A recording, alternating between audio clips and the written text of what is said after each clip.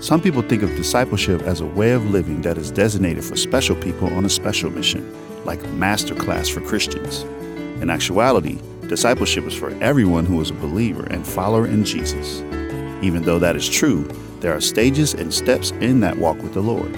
We plan to unpack what it means to be a disciple of Jesus in this episode of Groundwork. Stay tuned.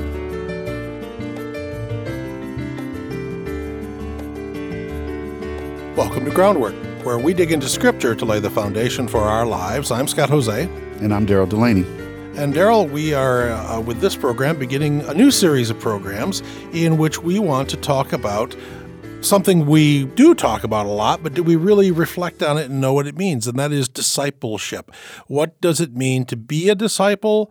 How do we become a disciple? How do we grow as a disciple? So that's what we want to talk about in the next few programs of this new series. You know what? I get so excited when someone walks up to me and says, do you know how to become a disciple? Do you know what it means to be a disciple? I remember in college when I started doing Bible studies, that was an exciting question that I had from my mentors.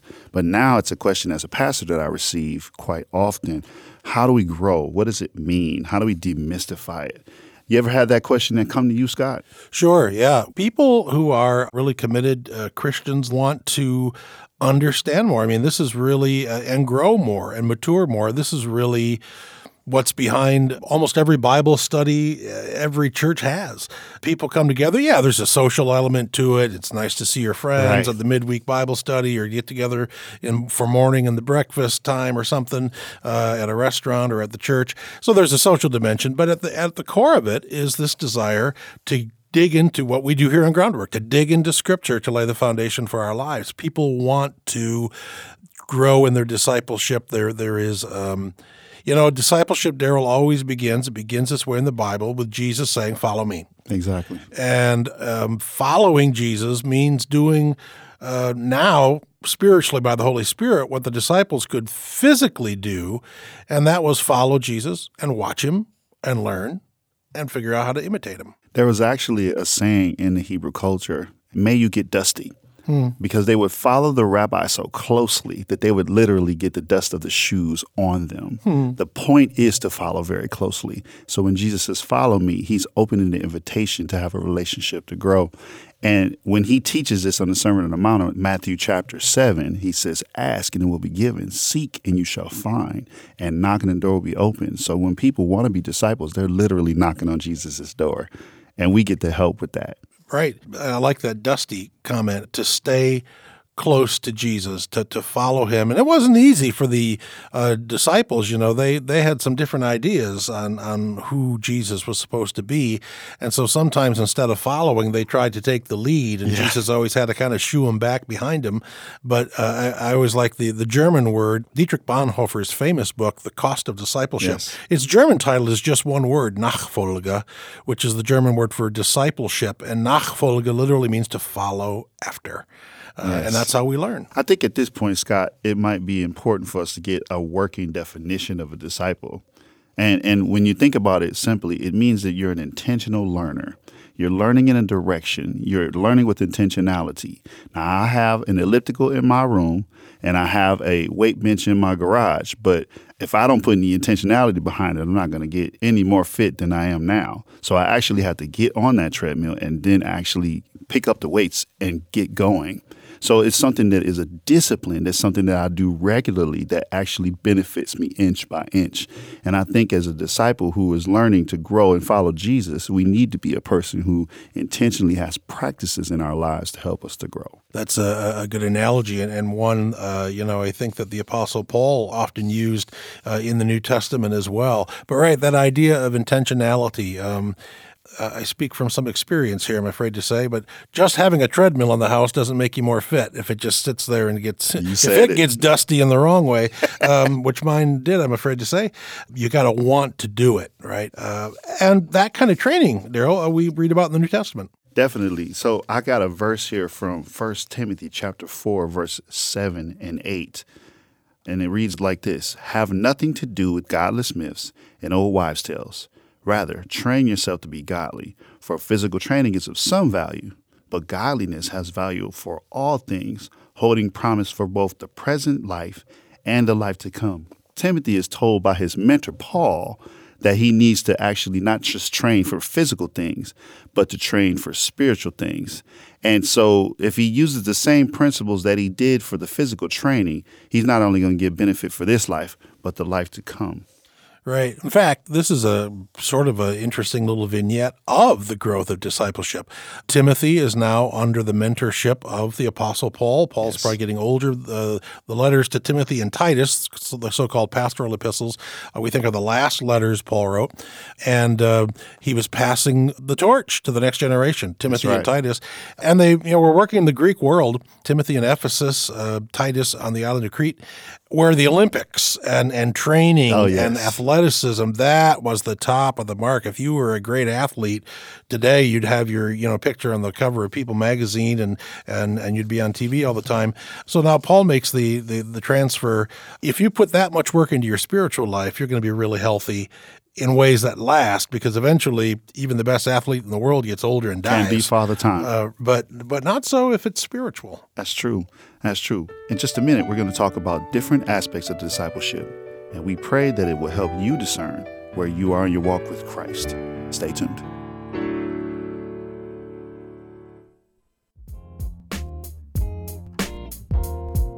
What does it mean to be a Christian and a fan of movies, music, television, and video games? I'm Josh Larson, editor of ThinkChristian.net and host of the Think Christian podcast.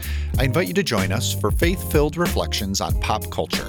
Visit us at ThinkChristian.net or search for the Think Christian podcast, where we'll be talking about what it means to be a follower of Christ, even in the playful moments of our lives.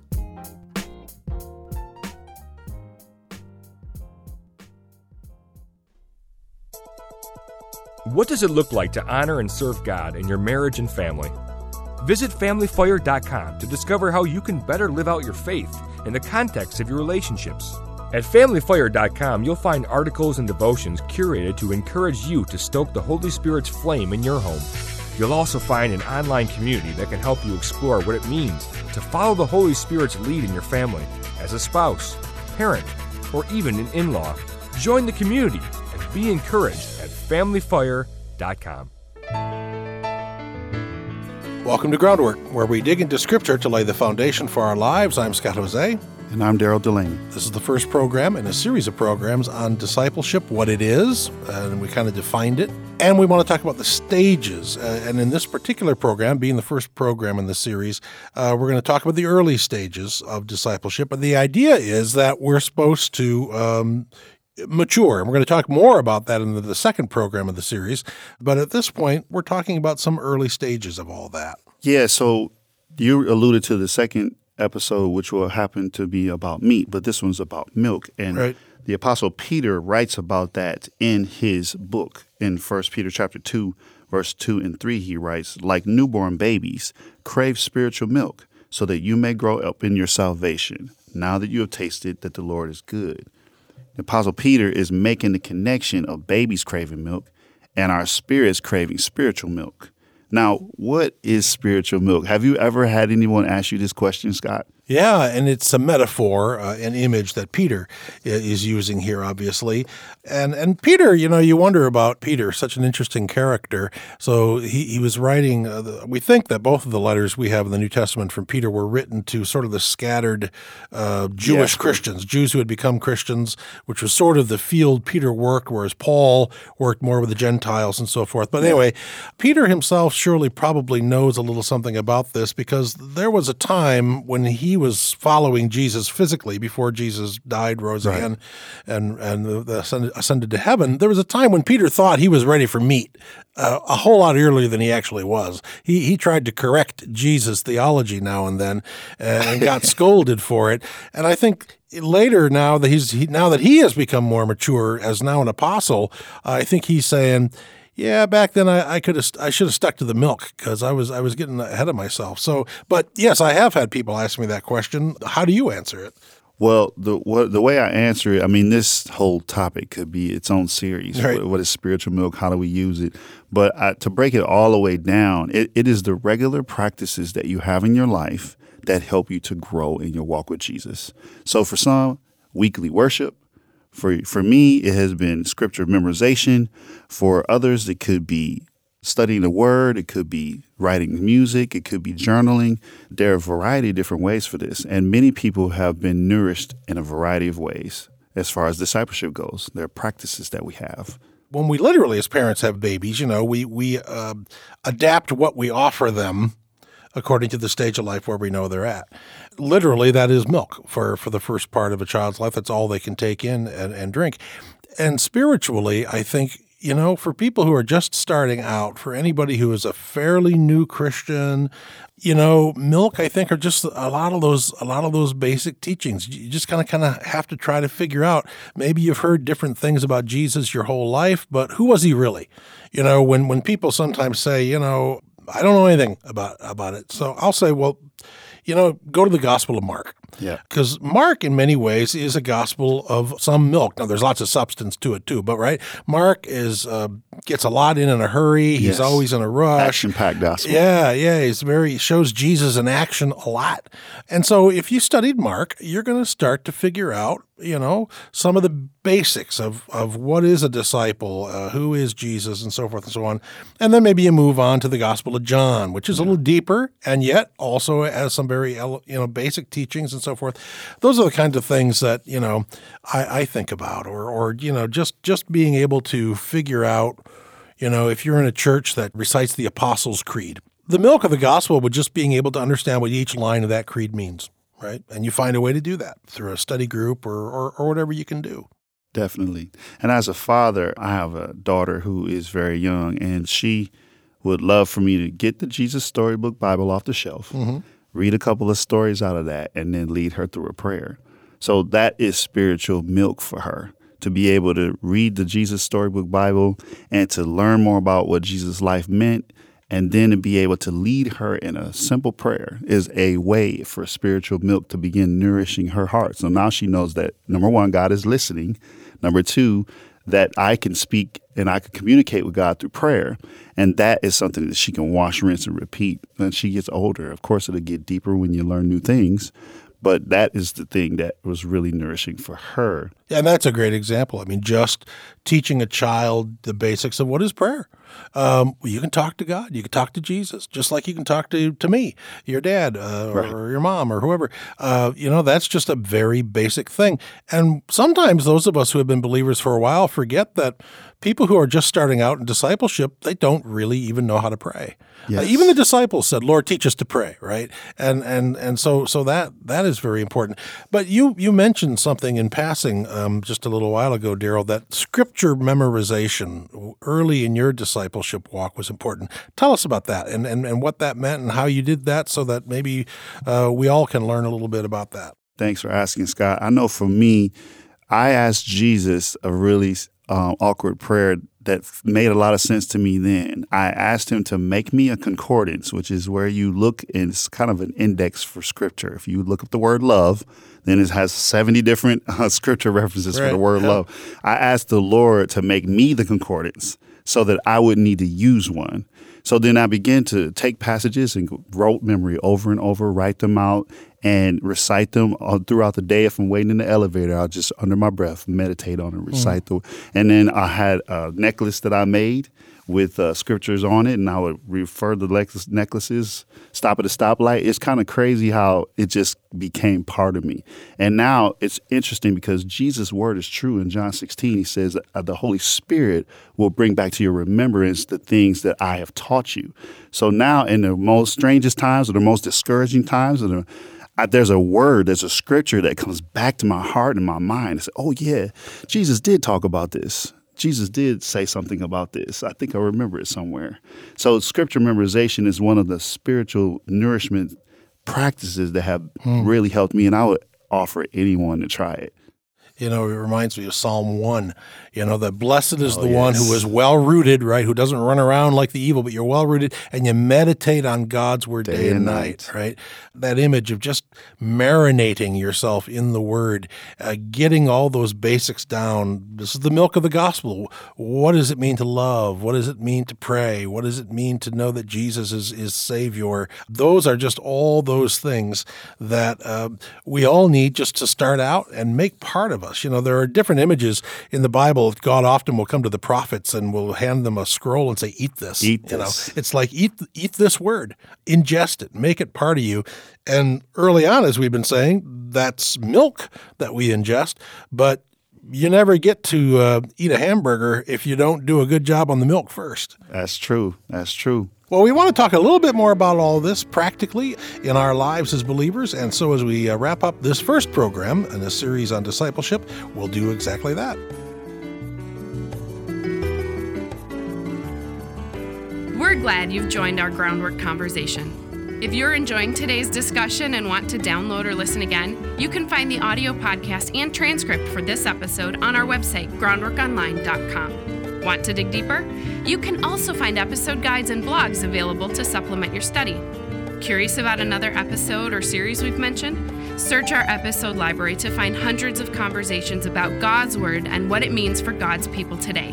Add your voice to our Groundwork conversation by visiting groundworkonline.com. And thank you. Support from listeners like you makes Groundwork possible. I'm Daryl Delaney with Scott Jose, and you're listening to Groundwork.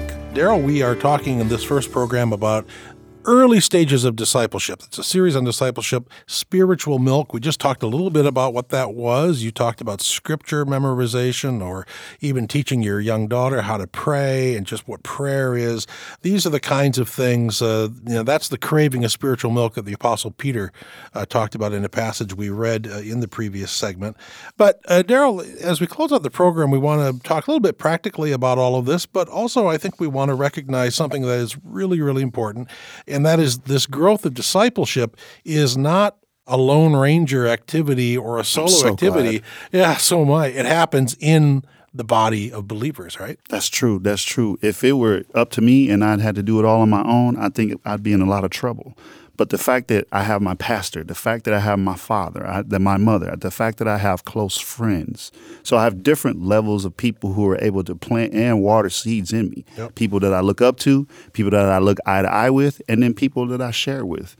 And I think that we need those three different levels to help nourish us and also to help us encourage one another. One of the favorite images in the New Testament for the church is a body. And we had earlier in this program, and this will come up in future programs too, that Christ is the head of the body and we grow from the head down, as it were, right? And so that idea that we're a body, that we help each other, that's what it's all about. And we had earlier a passage from Timothy, Paul's letter to Timothy. In his second letter to Timothy, Paul writes, "You then, my son, be strong in the grace that is in Christ Jesus. And the things you have heard me say in the presence of many witnesses, entrust to reliable people who will also be qualified to teach others." So the two short verses there, Daryl, but what you're seeing there is Paul trying to suggest we need some good holy momentum to keep this thing going. I believe that. And I also thinking about the Olympics and how when you're running a relay, you receive a baton, but then you don't keep the baton, you pass the baton. Now, I know you can't pass your faith from one generation to another, but you can pass the faithfulness of God and the stories of your life and how he shaped you spiritually. So I see Paul giving Timothy the charge to pass the baton. Don't let it just stop with you, right. But you need to share what you have learned with people that you care about. And the practical part of that is that we have to start where we are. We cannot be where we think we should be, where others think we should be, or where we hope to be. And the good news about the God that we serve is that he wants us to start right where we are to grow. Right. And it takes some courage to do this, but this isn't the only place where Paul does this, but he does say, he says it in Philippians as well, whatever you've heard me say, whatever I'm enthused about, whatever you've heard me preach, put it into practice. Yeah, and then you preach it again.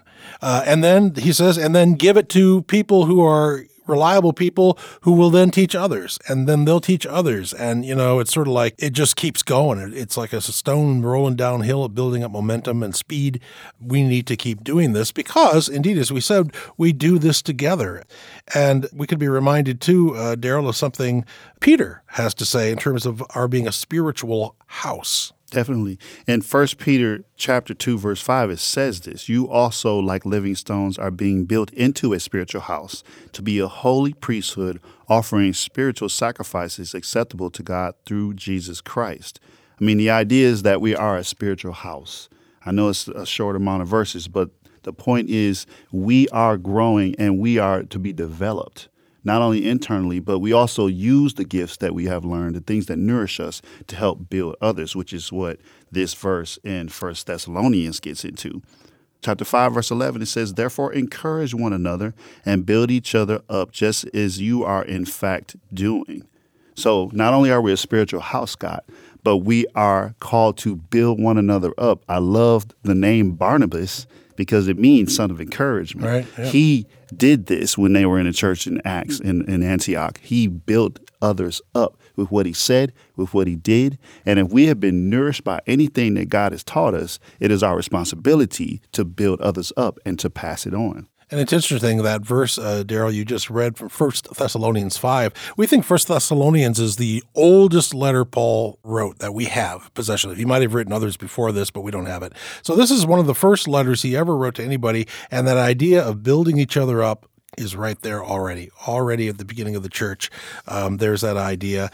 And this is why we need mentors. You know, I think years ago, like when my father-in-law went to seminary, he graduated in the 50s. Nobody really thought about that, you know, that you need a mentor. But now at seminary, at my seminary, but at most seminaries, we give students mentors day one, right? Right away. You get a vocational mentor because you need somebody to pass along what he or she knows to build you up so that you later can then build up somebody else. And then they build up and so forth. We said earlier, the body of Christ is a common image, but the building, the household of faith, being living stones, that's what we are. And Christ wants to, move into that house and, redecorate it kind of, as it were, and keep us building up more and more into his likeness. And it's interesting how different members of the body become different aspects of God's tools to build that house. You got spiritual builders, you got spiritual contractors, you got spiritual persons who make plans, blueprints, and the Holy Spirit is ushering in that whole process. It's one of my favorite shows was Extreme Home Makeover Edition, where they would literally take the house that was dilapidated and turn it into this masterpiece. And they would say, move that bus, and everybody would see, and their emotions would come because they see how their house has been renovated and changed. And so I tied that with the book that actually was really helpful for me early in my faith called My Heart, Christ's Home by Robert Munger.